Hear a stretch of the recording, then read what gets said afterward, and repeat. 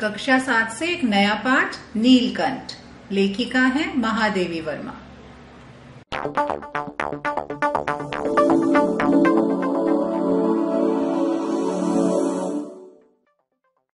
नीलकंठ एक रेखा चित्र है। इसकी लेखिका श्रीमती महादेवी वर्मा है। इसमें लेखिका ने पक्षियों के प्रति अपने प्रेम का सजीव वर्णन किया है। नीलकंठ के मीठे कड़वे अनुभवों का लेखा जोखा प्रस्तुत किया गया है। एक दिन एक मेहमान को स्टेशन पर पहुंचाकर पक्षियों की दुकान पर पहुंची।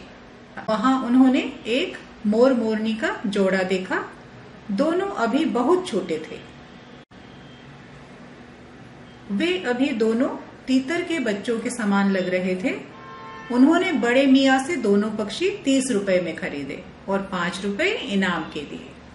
जब वे पक्षी लेकर घर पहुंची तो सबने कहा कि वे मोर की जगह तीतर ले आई हैं।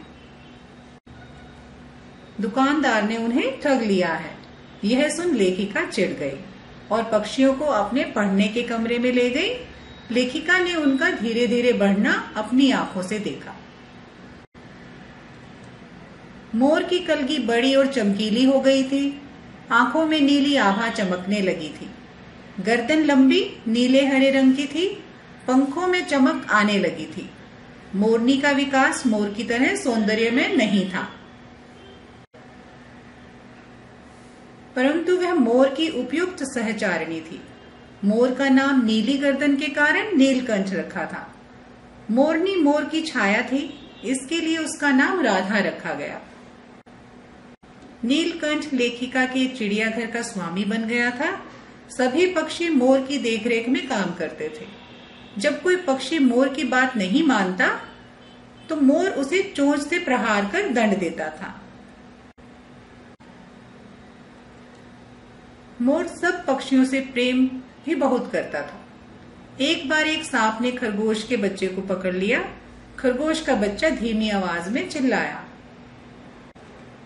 नीलकंठ के कानों में उसकी आवाज पड़ी तो वह भाग कर आया और सांप के फन को पंजे में दबोचा और चोंच से चोट करनी आरंभ कर दी।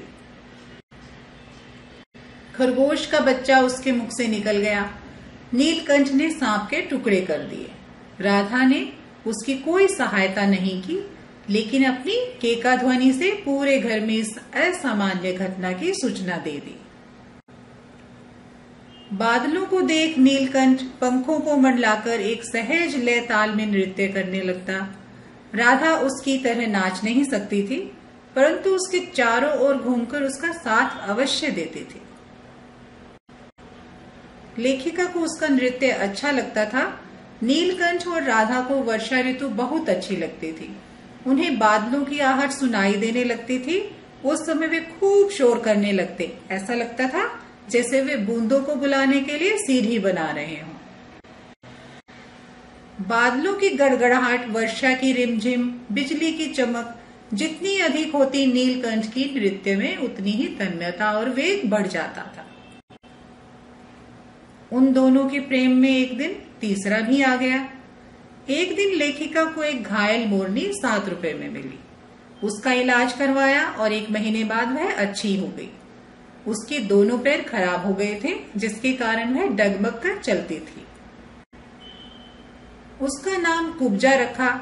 उसका स्वभाव उसके नाम के अनुरूप था। कुब्जा से नीलकंठ और राधा का साथ देखा नहीं जाता था। जब भी नीलकंठ और राधा के साथ होता तो कुब्जा चोंच से राधा पर प्रहार करने लगती। लेकिन नीलकंठ को कुब्जा का साथ अच्छा नहीं लगता था। कुछ समय बाद राधा ने 2 अंडे दिए। वह अपने पंखों में छिपाए बैठी रहती। जैसे ही कुब्जा को राधा के अंडों के विषय में पता चला, उसने अपनी चोंच से प्रहार कर अंडों को तोड़ दिया। नीलकंठ इस सब से बहुत दुखी हुआ।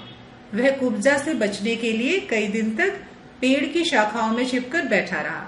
लेखिका बड़े प्यार से पुचकार कर उतारती थी। लेखिका पक्षियों के इस द्वेष भाव से अनजान थी। एक दिन नीलकंठ मर गया, लेकिन लेखिका को उसकी मृत्यु का कारण समझ नहीं आ रहा था।